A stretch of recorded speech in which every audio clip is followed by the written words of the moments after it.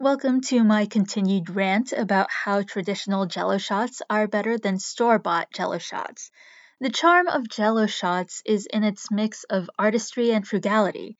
The person who makes jello shots creates a beautiful landscape of color with a collection of various jello shots artfully displayed on a table.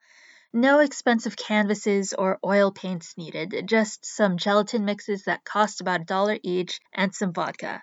There's nothing like the glow of lights gently illuminating colored jello as if they were a pile of precious gemstones.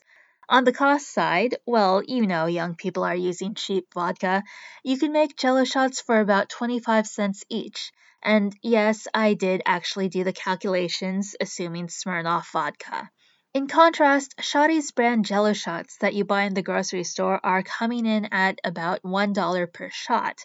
Yes, you do save time, but at the expense of money and artistry. Long live the traditional slow made jello shot.